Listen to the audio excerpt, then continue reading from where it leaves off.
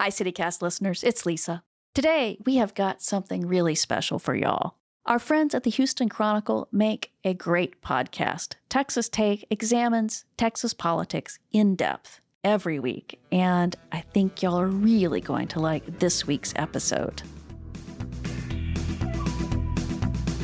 Well, it looks like a tightening race for governor, but it is only July. Welcome to the Texas Take, the number one political podcast in the great state. I'm Scott Braddock, editor at quorumreport.com, and Jeremy Wallace is here as well. You can always find his work at houstonchronicle.com, and he is always working. When I say always, Jeremy, I mean literally always. You thought you would have an extended weekend, but that didn't happen. I was just trying to get down the Whiskey River with Willie Nelson, catch a little tunes, and there Beto O'Rourke, running for governor, jumps up on stage, and immediately I have to start tweeting into my account and start writing a freaking story about the governor's race. Can't I even get Whiskey River all to myself?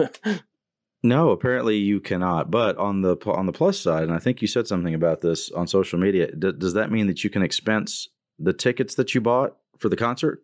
I mean, it sounds like a work expense to me. It sounds fair. So I'm working with my editors on this. It's like, come on. It's like, they got front row photography of Beto O'Rourke on my Twitter, playing with Willie Nelson. Come on. Nobody else has that shot. Only this political reporter.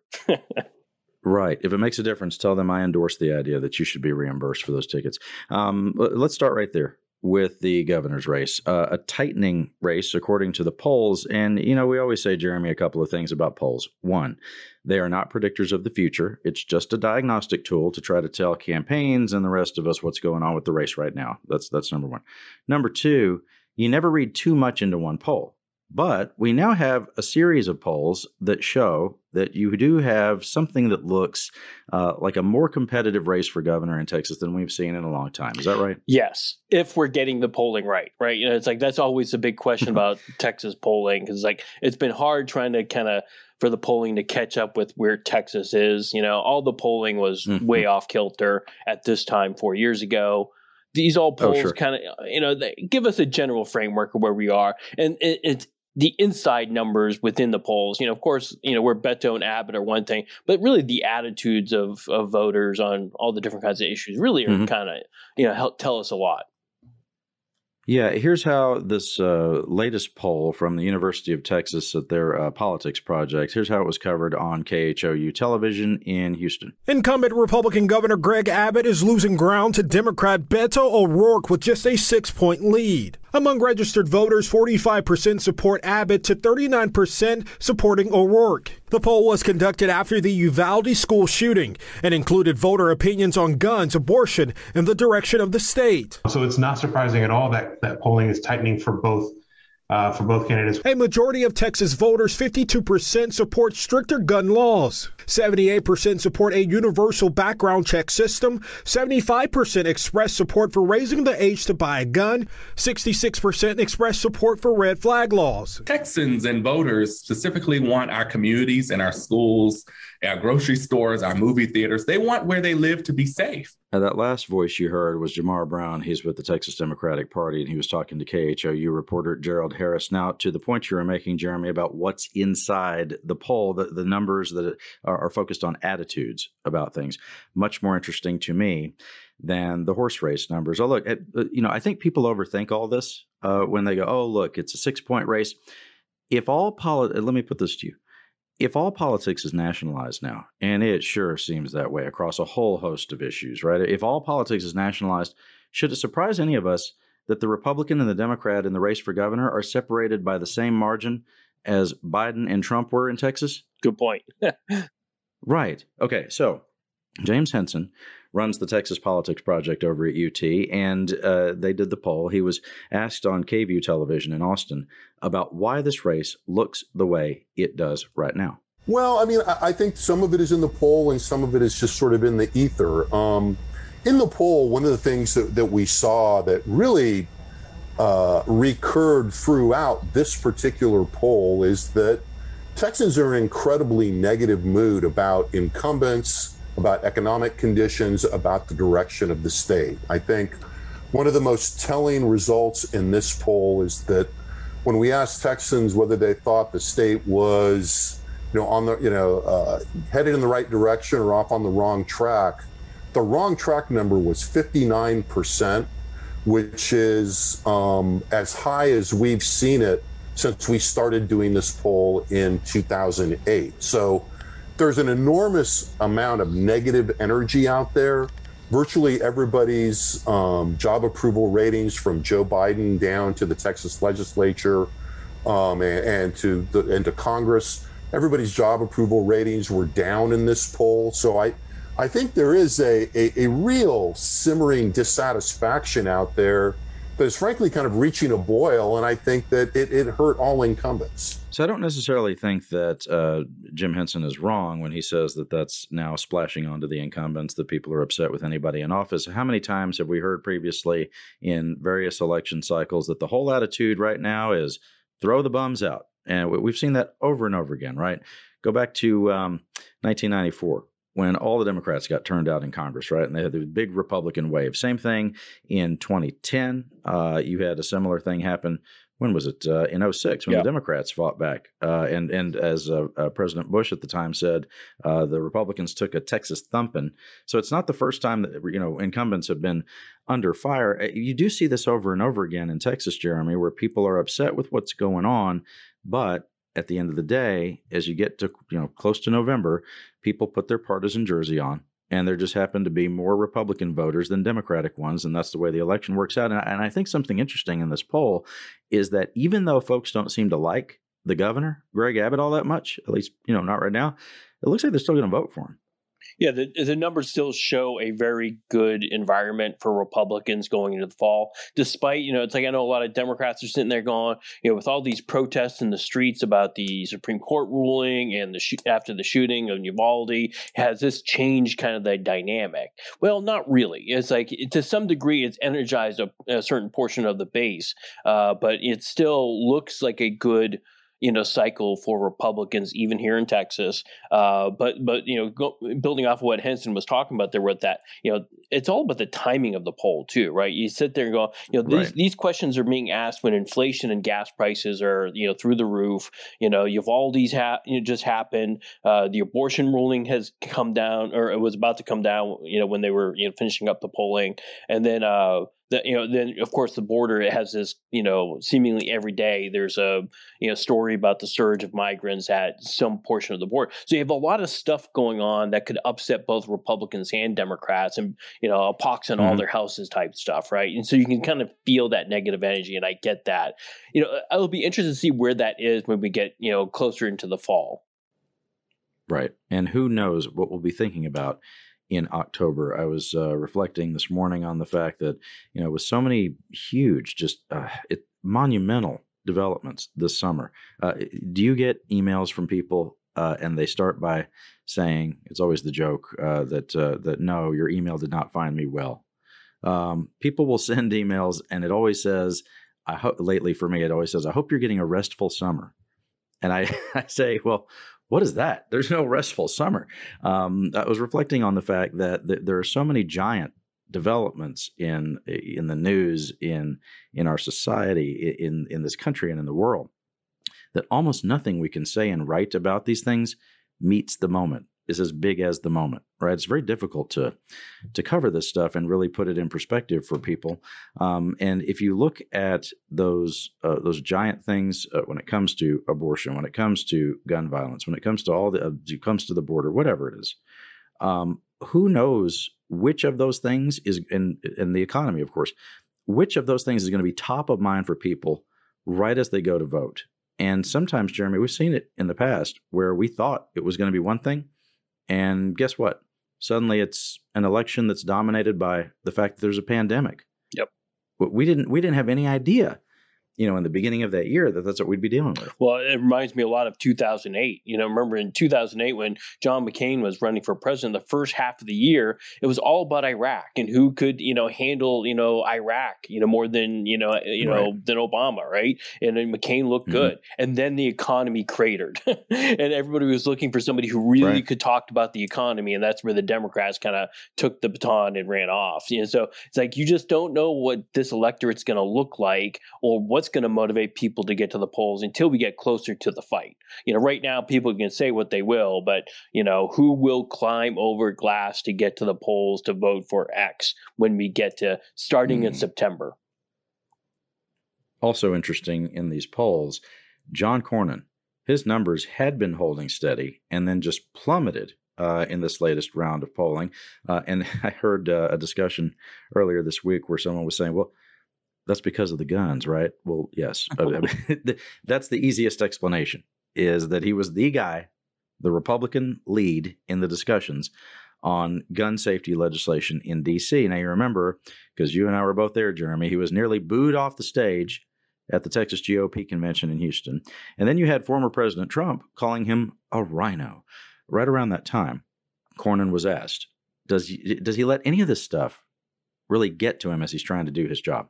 Well, if I listened to all of the critics, I wouldn't get much done. I think those were obviously a very small fringe of the Republican primary voters. Somebody indicated it was like 0.4% of people who voted in the 2020 primary, where I got 76% of the vote. Is Donald Trump fringe? Well, I just think, I think name calling is not particularly helpful. It's just, I think if we're going to have a debate about policy, I'm all for that, but I'm not going to engage in a game of name calling. I just don't think that serves anybody's interest. And then the other reporters tried to ask him some other questions. I love the ducking and dodging from Republicans whenever they will be asked about the name calling from former President Trump, and ask about him and say, is he somebody who is fringe? If you look at the numbers, Jeremy, it is a pretty bad number for Cornyn. It's just a collapse. So his disapproval rating went from 39 up to 50% in that same Texas Politics Project poll. But look, the political reality for Cornyn is very different. He is not up for re-election for 5 years, and you've got plenty of time, as we were just saying, for other things to be on folks' mind the next time he might be on the ballot. I mean, people may not even remember this gun bill, which, of course, the bill that was passed, and people have good things to say about it, bad things to say about it, as he and the Democratic lead in the discussions, the Senator Chris Murphy from Connecticut, they both acknowledged that this is a bill that people are going to either say doesn't do enough, or other people who were booing Cornyn at the Texas GOP convention, they would say it does too much. They were calling him a traitor, but because of where he is positioned, not just on the calendar as far as re-election, but also being somebody who's in Senate leadership on the Republican side, he's the guy who, Jeremy, can take the heat on this when others who are on the ballot, like Greg Abbott, like Lieutenant Governor Dan Patrick, and others who might be privately saying, I'm glad they did something on guns because people are kind of mad about this. But Cornyn's the one who can run right out there and deal with it. And as he told us, or as he told several people at the convention, he said, look, I don't give in to mobs, and I'm not about to start doing that right now. I wonder if he would say the same thing if he was on the ballot this year. Yeah, he's definitely in a different spot. Like, he doesn't have to worry necessarily immediately about the ballot. But, look, Senator Cornyn, knows this game well at this point. He's been a senator since 2000 or 2002, I think. So he's been there for a long time. And I think in this case, he knows, this is important if as we start thinking about the leadership of the U.S. Senate, if Republicans do take control, he's going to want to roll, in all of that, right? So he's positioning himself by doing this. So he has a motive to kind of get involved in this issue and reach across the aisle and look like a leader. So he's got that, checked off. That said, the drop in the poll is really left me breathless. I have not seen that happen much. I dare you to find anybody in 2 months who has gone from being, having one of the lowest disapproval ratings in the state. He was way, below where all the other Republicans were in the state. And now he is absolutely the most disapproved, person in politics in the Republican Party. He is now has a higher disapproval rating than Ted Cruz, Greg Abbott, Dan Patrick, Ken Paxton, and for what? For working on this bipartisan legislation. It is hard to see any other reason. And so it's kind of a sad moment in a lot of ways, because it tells politicians, you're best not taking a risk and working with the other side. It's like you will be safer if you just kind of stick in your lane. Because what was interesting about that polling was it wasn't just like, Cornyn's numbers, absolutely cratered with Republicans. Like we saw that. But the thing is, his numbers, his disapproval numbers went up with independents and Democrats too. And you sit there, you just start scratching your head. Like even the Democrats and independents were like we don't like whatever you were involved in, and so we're going to, be even more against you.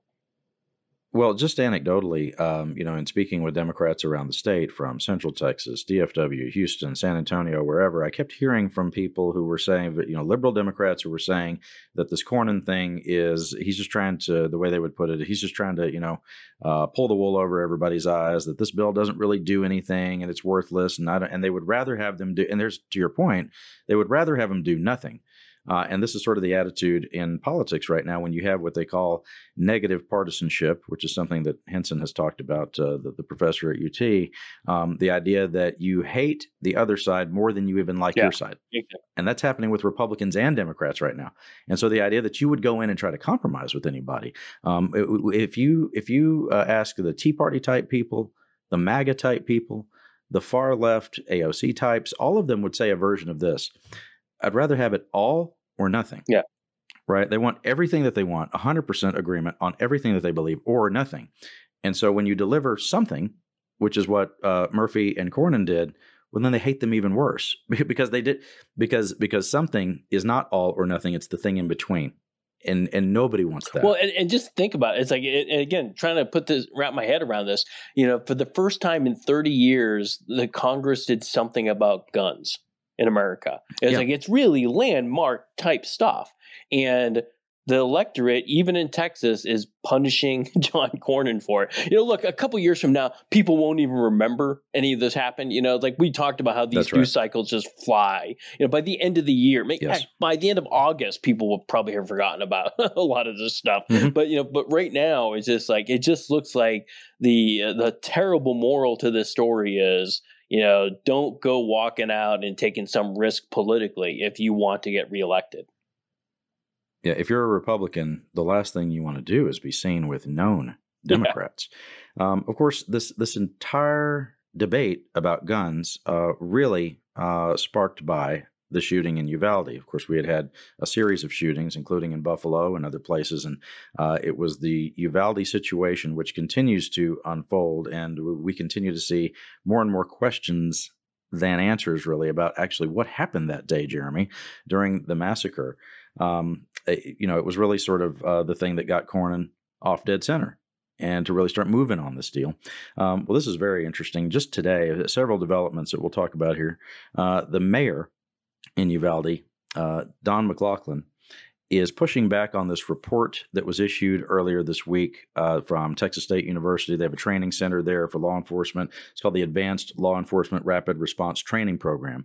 They put out a report that said something that just got national news really buzzing about the latest on Uvalde. And the claim in the report was that, I'm going to make sure I get this right, claim in the report was that a local officer, when they showed up as this gunman was getting ready to go into the school and kill all those kids and those teachers, that there was an officer who had a shot at him, that he saw him and could have taken a shot and killed the shooter, but didn't because he didn't get permission to do so.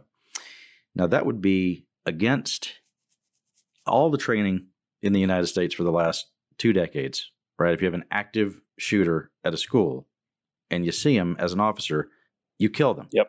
Right? There's no question. And you don't wait for orders. You just do it, right? I mean, that's been the case since 23 years ago in Columbine when that wasn't the policy that everybody, went with. So this was very disturbing to people. And I saw NPR, ABC, NBC, CBS, Washington Post, New York Times, all of them picked this up, that you have this officer who was basically derelict and didn't kill the bad guy. If you have this narrative, Jeremy, that you got to have the good guy with the gun show up to take out the bad guy with the gun, if you make that person into a hero, if they don't do that, the inverse would be that they're a villain, right? If it's all on this one person. So a couple things to know about that report. One, it's not as if it's some independently sourced review by the school. The way they got their information, and this is in the report, the way they got their info was it was a 1-hour briefing. As my understanding was led by DPS. Well, DPS and the director there, Steve McCraw, as you know, testified in the Texas Senate about the timeline of events that unfolded that day in Uvalde. And Lieutenant Governor Dan Patrick pointed to this new report as corroboration of what DPS had testified to. But what Patrick didn't say is that DPS is the one who gave the folks who issued the report their information. So it's not corroborating anything. It's just DPS again saying a lot of the same stuff and then adding this accusation that a local cop did not shoot the bad guy when he had a chance. Well, the mayor of Uvalde is disputing that report and in fact said, and look, there's finger pointing all around. What I have been cautioning people on with this, especially people in our own industry, is to don't report any of this uncritically. Right? I mean, you got to ask a lot of questions. You can't just take this report and say, okay, well, this is the end all be all. This is what happened. Because it doesn't look like it. The mayor of Uvalde took issue with the report from that training center at Texas State University that claimed a local cop had a chance to kill the gunman. The mayor said that was flatly untrue. What the report says is, quote, a reasonable officer would have considered this an active situation and devised a plan to address the suspect. But the mayor said, quote, no Uvalde Police Department officer saw the shooter on May 24th prior to him entering the school. No Uvalde police officers had any opportunity to take a shot at the gunman. Pretty direct contradiction.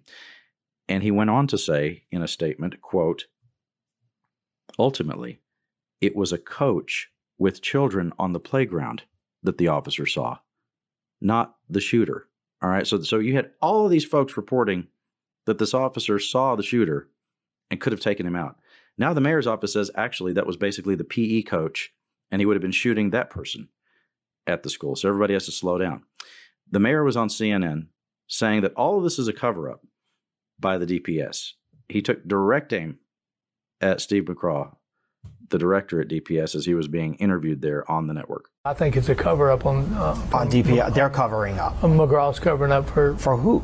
For maybe his agencies, or maybe he told the story he told that it's hard. What do they say? It's always hard when you tell a lie. You have to keep telling a lie. I'm not saying he's lying. Maybe he was misled with the information. But he hasn't changed his story, right? No, since that Friday, he did, and then he did the Senate hearing. Yeah, and I think that which was even more. He was even more emphatic about Chief Arredondo being the man who was responsible for everything here, blaming everything on him. Well, again, every agency in that hallway is going to have to share the blame. And like I said, again, I'll go back to, when have you ever seen a federal or state law enforcement officer take their cues from local law enforcement? It's a very good point he made there at the end, which is, the folks who are with the state level police almost never take orders from the people at the local level. I mean, when would that ever happen? In the meantime, I read from quorumreport.com, DPS told Representative Dustin Burrows, who is leading the Texas House investigation of this, the DPS said that they would not release a copy of the video footage from the school hallway from that day. In a letter to Chair Burrows, DPS said release of the video would provide greater transparency to the public, but they cited concerns from the Uvalde district attorney. The agency said that because of concerns from the DA, they would not release the video at this time. There is so much finger pointing going on here, Jeremy. And as you have pointed out in the past and got pretty passionate about it at one point, think of what's going on with the families there in Uvalde. We all see this from hours away in Austin or San Antonio or Houston or wherever. Right there in the community, they still, when did that happen? I mean, this is a while ago now. And they still don't have a clear idea of what happened. And I'm still racking my brain thinking about any other situation I've ever covered in a quarter century of doing, broadcast and print news in this state. And I'm thinking about any time that this much time had gone by and we still don't have a clear idea of exactly what happened. And then at the same time, have state leadership, including the lieutenant governor, saying that, oh, here's the end all be all report. Y'all ought to just read this and that's good enough. Yeah, it's amazing how many. It's not just the contradictions have got to be, insane for the folks, for the 19 families who had to bury their children to not hear anything about, what is the real story? What happened that day? It's just like, and just to not have that information, like, I just feel for them. It's like, they're like, beyond all the other stuff is like, you got 19 families who are completely devastated. And the idea that like, there's this finger pointing and some politics going on maybe. And, it's like, is DPS covering to make sure the state doesn't get blamed for this? Is the local guys, defending the local? Is this like, cops, fighting over territory? It's like all that stuff just shouldn't matter right now, right? But here it is. It just is just clouding all of this, and it's like taking away from, like, again, like, think of these 19 kids and the 2 teachers, and like, let's not forget about all of that. It's like, it's just it's almost like required that I would hope that more people would just kind of take a look at the people and the faces of those who we lost that day. Yeah, and yet there has been this ongoing war against local government waged by Governor Abbott ever since he entered office back in 2015. And I think about the real world consequences of that. If you go back 15 years or so, I thought, I was thinking about Governor Rick Perry, who's Republican, and the mayor of Houston at the time, Bill Wyatt, a Democrat, working hand in hand closely to make sure people were safe and taken care of, and evacuations could be made ahead of major storms on the Gulf Coast, hurricanes, disasters, bad situations. It was always the understanding that the state and local government would work together in those situations to try to come up with the best result for everybody, because at the end of the day, all of the people in those communities are represented by all of the people that I just mentioned. Right. I mean, they voted for the governor, or voted for, for their opponent, but they voted in that race, and they're certainly all Texans. And now it's just this ongoing strife all the time between the state and the local governments when it comes to taxes, when it comes to the way their police budgets are run, when it comes to a whole host of issues. I mean, at one point, Greg Abbott even proposed not allowing cities to be able to create their own ordinances for tree pruning. I mean, he's trying to micromanage cities all the way down to that level. And my point is that because there is all this strife, this is one of the natural consequences of that, is that none of these people are working together, right? To your point, I mean, folks are pointing fingers. Nobody wants to take the blame for what happened here. How about take the responsibility for what happened? Because all of you folks who are running these communities and running the state, you are accountable to everybody in Uvalde, Houston, Austin, DFW, San Antonio, the Valley, all the way up to Wichita Falls, every place in between. You owe those people good, solid leadership and to tell them the truth. Yeah, sadly, I don't think we're going to get a full story of what the heck happened until the feds do their report. If you remember, the Justice Department agreed that they would do an after action report on just kind of what happened. It feels like that's going to be our first chance to have somebody who's not in this, city versus state fight to just kind of like, hey, this is what we saw, this is what we did when we tallied it all up, and this is what happened. Of course, who knows if they're being all told the truth either. Clearly there's a lack, either the mayor or DPS, somebody's not telling us something right. Somebody's hearing something different from the other, because they're just contradictory stories at this point. And I don't get it. I don't understand how like anything about this can be contradictory at this point. It either happened or it didn't happen. There was either, a cop there who could, fire on like the assailant or not. It's like there shouldn't be any gray area. And why can't we just like clear that up? I cannot believe we're sitting here 6-7 weeks after the shooting and I still don't know what happened. Yeah, and I'm not going to move on from this before just saying this one last thing. Those agencies and the Texas Department of Public Safety in particular, which has been allocated more than $6 billion in recent years to secure South Texas, the border area. They have body cam video of what happened that day that we have not seen. They have radio communication traffic that we have not heard. And they have fought to keep people from getting that stuff. And as you heard just a little while ago, they're also not allowing the surveillance video of the hallway to be released that day. There were 91 officers from DPS on scene that day. And we heard all these stories I saw it in national news, Wall Street Journal, some other places about the fact that the radios weren't working. We heard the story about how the police chief for the school district didn't have his radio with him, but there was also information about how the radios were not working well that day between police agencies. And it got me to going back into my notes, Jeremy.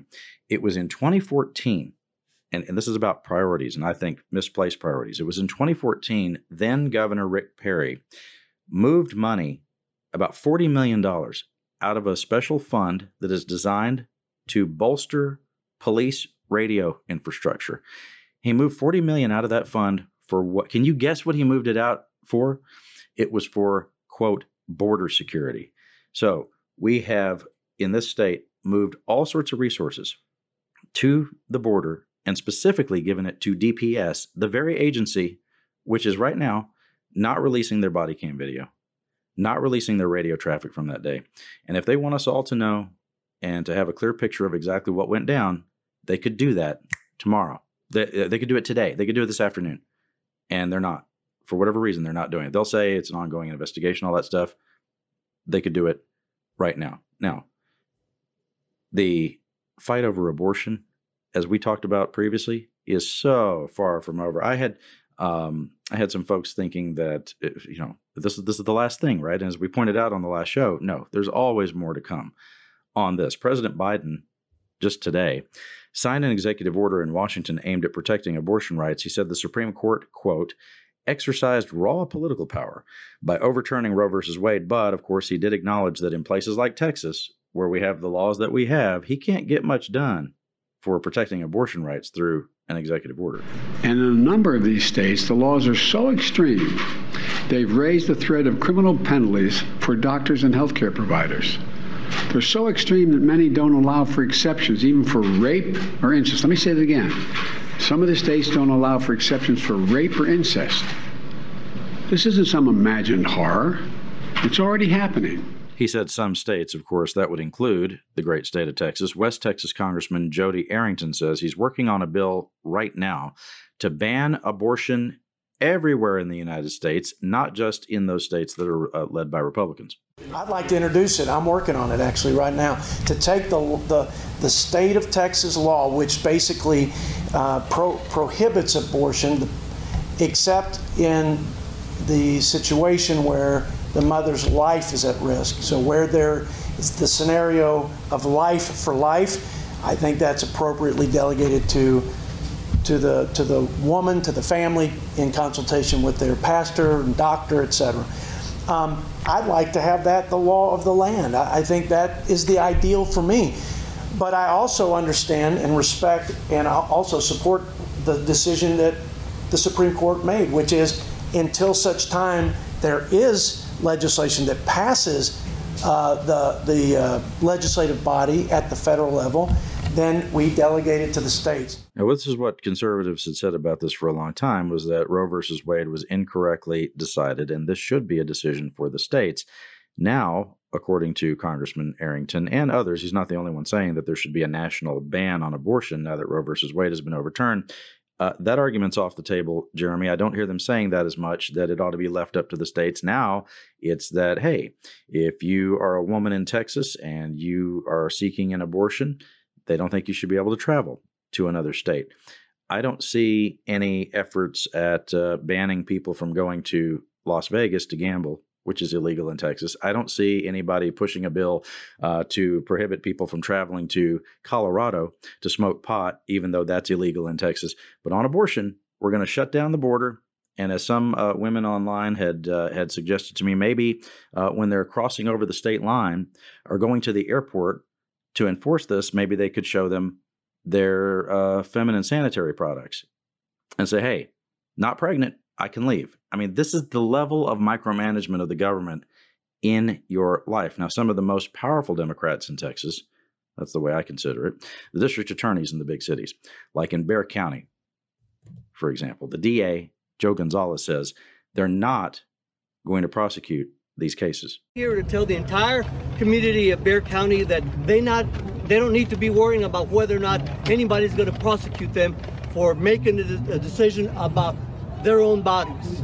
Now, D.A. Gonzalez said that at a rally in San Antonio earlier this year after the leak of the abortion decision from the Supreme Court. That audio, by the way, was from reporter Priscilla Aguirre at mysa.com.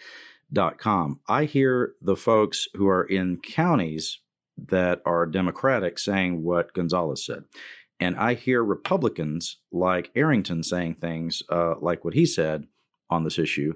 And they are in areas politically that are safe for them. Right. What I don't hear, Jeremy, is people like Governor Abbott saying a whole lot about this at this point on the calendar. It seems like he'd rather talk about other things. Yeah, I think you're right on that. And can we just go back to like when Arrington was talking about, exceptions? It's like it makes me nervous every time I hear Republican men start talking about exceptions, for abortions, because it just sounds so close to him saying, OK, if the woman's going to die, she can have a choice. It's just too close to that. I think they should probably let the women of the Republican Party kind of express those thoughts maybe a little bit more clearly, just so it doesn't sound as ugly as it almost gets almost every single time. But that aside, it's like, does Greg Abbott want to talk about this stuff? Absolutely not. No. It's like if you look at that polling back from the University of Texas we talked about earlier in the show, it shows that like this issue just is, even at, with that decision, coming down the pike, everybody knew it was coming. Abortion just barely registers as one of the most important issues in the state for the entire electorate. The electorate is concerned about, the economy and the border and everything else after that. It's like, and so, where was Governor Abbott immediately after the border, right? It's like every time something happens in the state of Texas that sounds like it might, be, a big issue on abortion or a big issue, on guns, where does Greg Abbott go? To the border. This time it was Eagle Pass. He runs.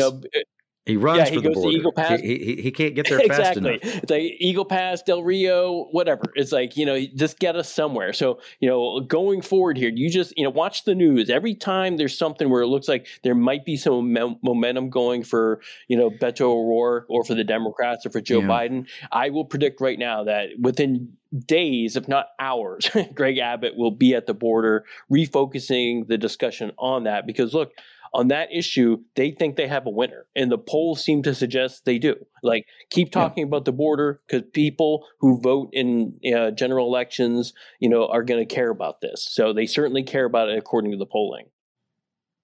Yeah, well, it took him 24 hours to get to Uvalde after the shooting, and it takes an hour to get on the plane down to Harlingen. Abbott did order the DPS and National Guard to return apprehended unauthorized immigrants to ports of entry down on the border. Right to your point, Jeremy, as all this is unfolding, an executive order comes out from Greg Abbott that I don't know if it really changes the legalities of what's going on here. There were some folks on the right who were saying that it was just window dressing from Abbott, that he's saying that DPS has to take these undocumented immigrants down to the border. They want them to deport them. They want them to take them into Mexico. And the governor's spokesperson pushed back on that and said, well, anybody who suggests that we take these folks into Mexico doesn't understand that our own officers would then be risking being arrested themselves by trying to do this. I have seen this pressure campaign on Abbott from the right. Right? These people who are more, they would say they're, quote, more conservative than Abbott is. They want him to declare that Texas is being invaded and that certain powers under the Constitution ought to be invoked because we are subject to this invasion. I can tell you that 3 days on the border last weekend, I ate a lot of great food. There were a lot of drinks involved, a good time in Brownsville, McAllen, South Padre. Everything was just fine, brother. Believe me. They want you to believe it's a war zone down there, and I'd like you to go down there yourself. In fact, any listener who doubts me, I'll take you. First drink's on me. So, Dan Patrick on Fox News Channel, of course, just about, I think it was 2 days before Abbott issued this order, he was pressuring Abbott to do something about this, about saying that we're being invaded by these people coming in from Mexico. Patrick talking to Fox News anchor Trace Gallagher about illegal immigration and the Biden administration's response to it. It makes me ill every time I hear it because they're just lying to people. We are being invaded. And if we're being invaded under the Constitution, I think that gives us the power to put hands on people and send them back. Put hands on people and send them back. But we got to shut down China and Mexico from the labs. Lieutenant Governor, I got to go, but I want quickly your opinion on this whole Operation Lone Star thing, because I want to know what it's like for the state of Texas to have to do the federal government's job. And is this going to benefit, this declaration of an invasion? Will it benefit your state? Will it help you? Well, since the United Nations has called this the worst border in the world, it should help us put hands on people and send them back. Hands on people and send them back. He kept saying that we could put hands on people and send them back. Jeremy, people have to forgive me on this. When I first saw the video of Patrick saying that, I didn't think much of it. And in fact, I wasn't even going to play it during the show. And you know how much I love to talk about the Lieutenant Governor and his latest rantings and ravings on Fox News Channel. Most of the time, we even introduce him with the Fox News Channel music so that the listener gets the full effect. This time, I didn't even think to do that because I saw his comments, and it just seemed like this kind of stuff he says all the time. There's a normalization that's happening with this kind of rhetoric. But as somebody pointed out to me, and we've made this point previously on the show, some of the things that come out of the mouth of Patrick, in some cases Greg Abbott, Don Huffines, Alan West, when these folks talk about the border and the immigration situation, a lot of it sounds like the manifesto left behind by the guy who drove from Allen, Texas to El Paso to go hunt Mexicans, right? Same kind of hateful rhetoric from these folks. At what point is it sort of like ashing your cigarette on the gas nozzle at the gas station while you're filling up your car and just standing there and going, what could be the worst? What could happen? What could possibly go wrong here? Continuing to pour kerosene on the fire of these people who are so unhinged about immigration. I saw where the mayor of San Antonio, Ron Nirenberg, called out Patrick and called it fear-mongering immigrant rhetoric. Joaquin Castro, congressman from San Antonio, went further. He said, quote, Dan Patrick is an out-of-control bigot who's going to get people killed with his rhetoric, close quote. I would say the problem with Patrick is he's in control, not that he's out of control. This is what, and I know that sounds maybe flippant, but I'm telling you, this is the kind of rhetoric that works in Texas as the electorate is currently constructed. Let me give you one other example. Been watching this for years, and I think you're not wrong, Jeremy, when you say, hey, Texas Republicans used to have a very different attitude about all this stuff.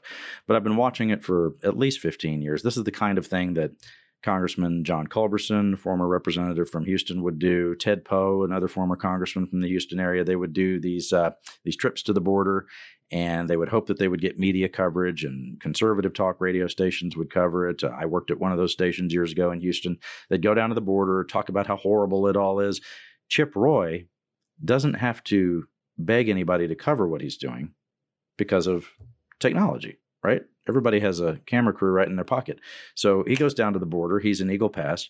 And Roy recorded this video talking about the plight of the illegal immigrants, as he put it, as they're coming right across the border there. Here in the Del Rio sector, I know today, we're going to have close to 500 in this group alone. So this is the reality of life here in South Texas, life along the border. It's terrible for the migrants. I just talked to them about selling their worldly possessions, having to pay the cartels to come here.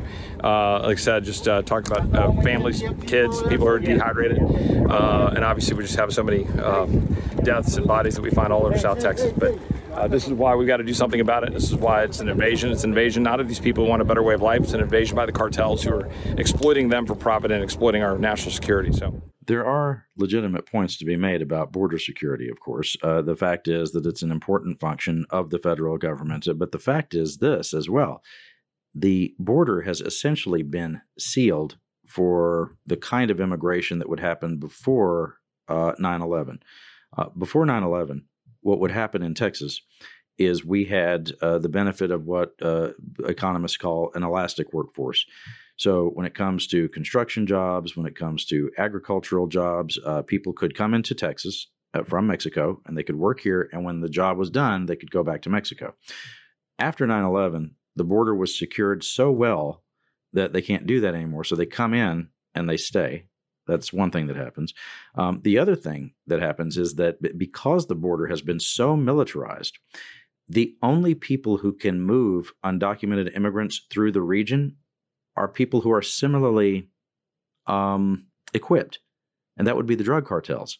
So that they are also equipped like a military, right? They have the same kind of firepower, same kind of weaponry. And so the short version of all that is that the border is so secure that the average person who just wants to come in and work can't come. The people who can come are the ones who are, loaded for bear and are a real danger to people here in the United States. Yeah, absolutely.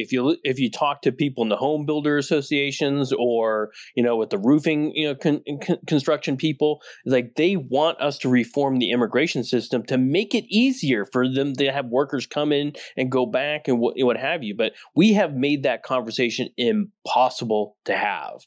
Not just in Texas, but nationally. Like, we can't even talk about it anymore, which is really hurting a lot of businesses. So how do you get those workers? Good question.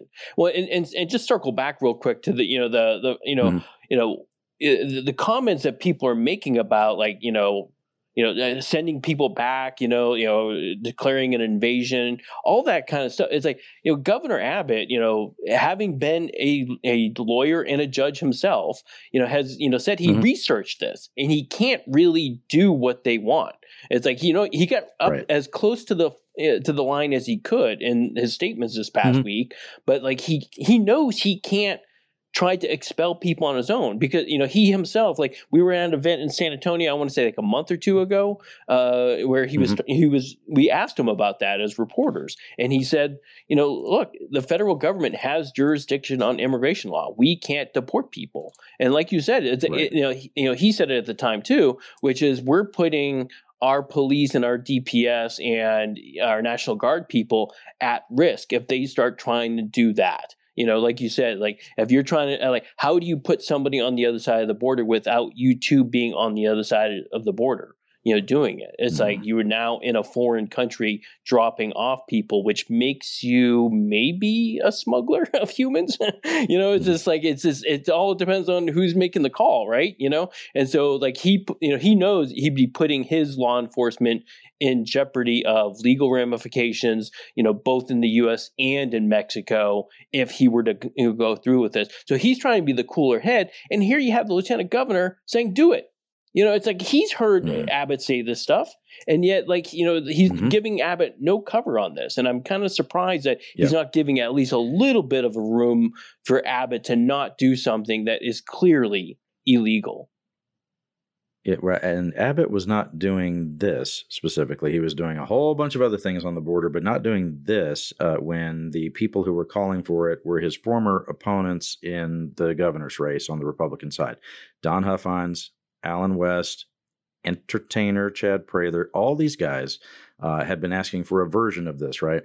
But he didn't do it until Patrick said that he should do it, which I find interesting. And I go right back to the Republican convention in Houston, something that I picked up on. I think maybe you did as well. We both listened to way too many speeches at that deal and a lot of debates about some really insane things.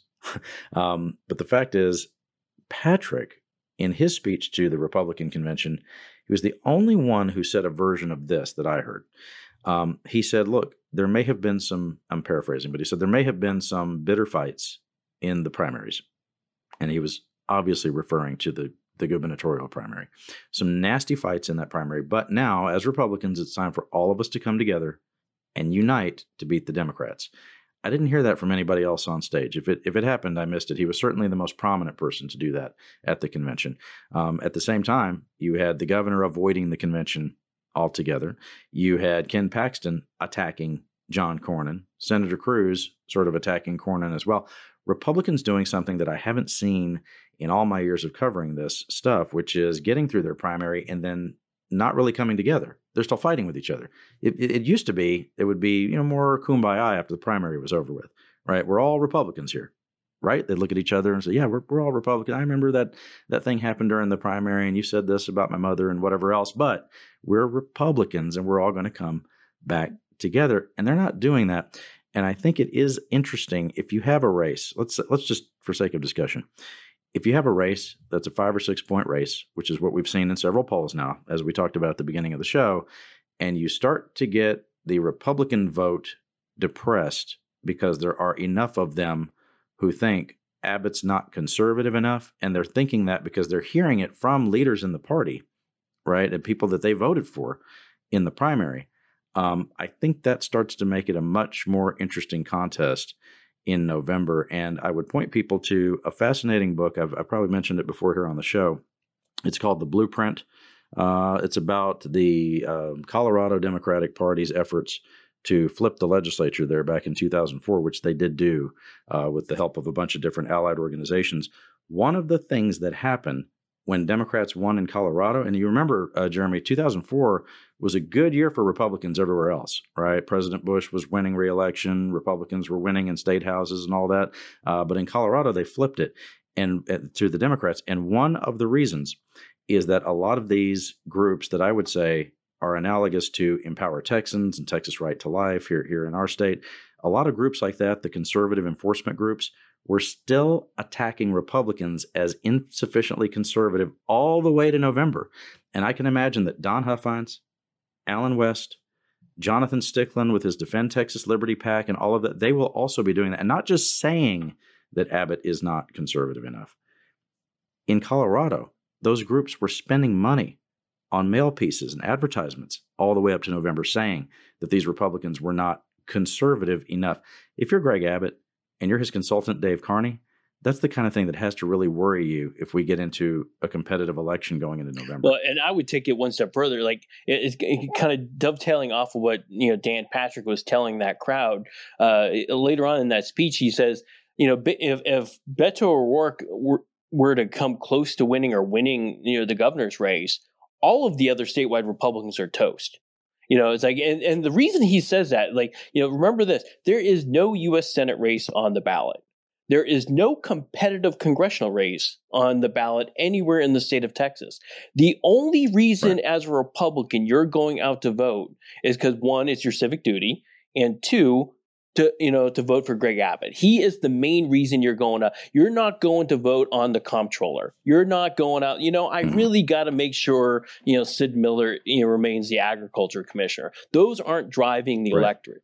The whole ball of wax this time is one thing. There's no Ted Cruz. There's no, it is just Greg Abbott. Greg Abbott has to poll those people you're talking about, the Don Huffine, all those voters who voted for Huffines and West. He has to pull those people over. And that's what Dan Patrick is talking about. We need to get all those people over. And I talked to Don Huffines, at that convention, and I gave him every opportunity to say, look, I don't like Greg Abbott, but in the end, we have to all come together. I was trying to set him up to say something to that end, and it never came. It's like he pretty much said, it's like, we're tired of having to, hold our nose and vote for people we don't want. Was his answer to me. And so you get the sense that Abbott still has work to do on his right flank. And that is not where you want to be going into an electorate that, look, Texas is just more competitive. If there's one thing these polls have shown us, they're more competitive than they were 4 years ago. I'm not saying we're about to flip over, Democratic or not. I'm telling you, we're closer. And you can't just write off parts of the electorate like you used to maybe be able to do in a Republican world. But now it's like you're at risk if you can't get that base of your Republicans out, and you have independents walking away from you, as this polling has shown for Abbott. You have a two-front war. If there's one thing we learned, you can't have a two-front war in war or politics. It's just like you just can't do it. It's like he has to be able to focus on either pulling in independents or just working on his base. And he's now left in the spot where he might have to kind of work on both ends a little bit. Yeah, right. And what you said about talking to Huffines reminded me that the way that different factions within the Republican Party think about this, the way they think about it is different. Huffines will not say, yeah, I'm going to support Greg Abbott. Do you remember Jerry Patterson, the former land commissioner in 2018, saying about Ted Cruz. And I would say that Patterson, even though he's rock-ribbed conservative and all that, but he's more of the old guard, Bush-style Republicans. I hate to call him establishment. He's not in office anymore, but he's more from that part of the party. When it came to Cruz, what Jerry Patterson said was that he absolutely went into the voting booth, voted for Cruz, then came out and stuck his finger down his throat and threw up because he's not thrilled with Cruz. But he said, we cannot have Beto O'Rourke as a liberal Democrat in office. But somebody like Huffines or Allen West may not ever say anything like that about Abbott, right? They may never come out and go, you know what? Beto is so terrible. I don't like Abbott, but I'm going to support him anyway. We'll get all the way through November, and they'll still be saying Abbott is terrible. So, to your point, that two-front war, it's what he may have to wage, and Abbott has the resources to do that. He's going to be out there with, $20 million at least of, radio, television, digital advertising. He, among all the other Republican nominees for different offices in the state, he'll have the most robust field operation, which, of course, the Democrats this time around are not ceding the field on that. So how all of that works out, and that's, when I say field operation, dear listener, that's the people who come to your door knocking on the door to talk to you about, hey, I'm here to tell you about Beto O'Rourke. Or, hey, I'm Young Republicans here to talk to you about Greg Abbott. Are you voting in this election? They usually have a voice call. They're nice. They're nice. I'll bring them some water. It's hot. They're walking around in Texas. And we'll cover all of that as the campaign unfolds. If you enjoyed this show, which is now concluded, you should be a subscriber on Apple Podcasts, Google Podcasts, Spotify, however you listen to your favorite podcast. We don't judge you. Give us the best rating that you can. That's how you can judge us. Subscribe at quorumreport.com, HoustonChronicle.com, and we'll see you next time.